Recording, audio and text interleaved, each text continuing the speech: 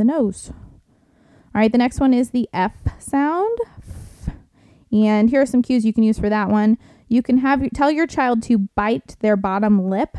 This is a good one to do in front of a mirror if they're not really figuring out what they're doing compared to what you're doing. Get both of you in front of the bathroom mirror and show them how you're going to bite your lip, and then you're going to blow. So bite and blow.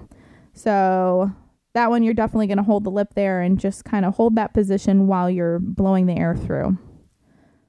You may have to use your finger or have the child use her finger to keep her lip in the right place for that sound as well. For the V sound, you're going to use the same cues except for F, except that you're going to have him turn his voice on or hum along with that.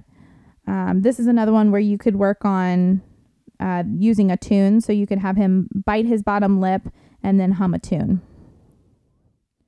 All right, next let's talk about the TH sound. There's actually two TH sounds. One is voiced and one is voiceless.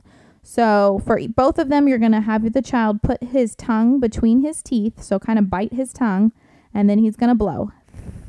Now, since there's the voiced and the voiceless, you can just have him blow, or you can have him blow and hum or turn his voice on as well. So you can have as in thumb, or you can have as in the. Next, there is T.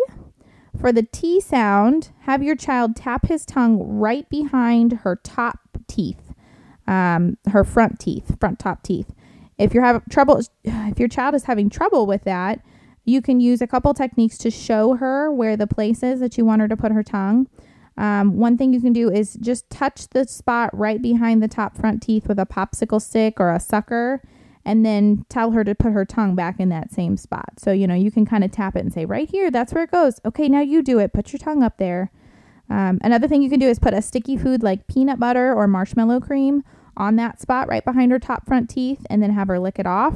And then while you're describing that spot, you can call it like the sticky spot or the peanut butter spot or whatever it is you used, just to kind of help her understand where it is in the mouth that she's supposed to be putting her tongue for that one. For the D sound, you can use the same cues as T, but make sure that your child turns her voice on.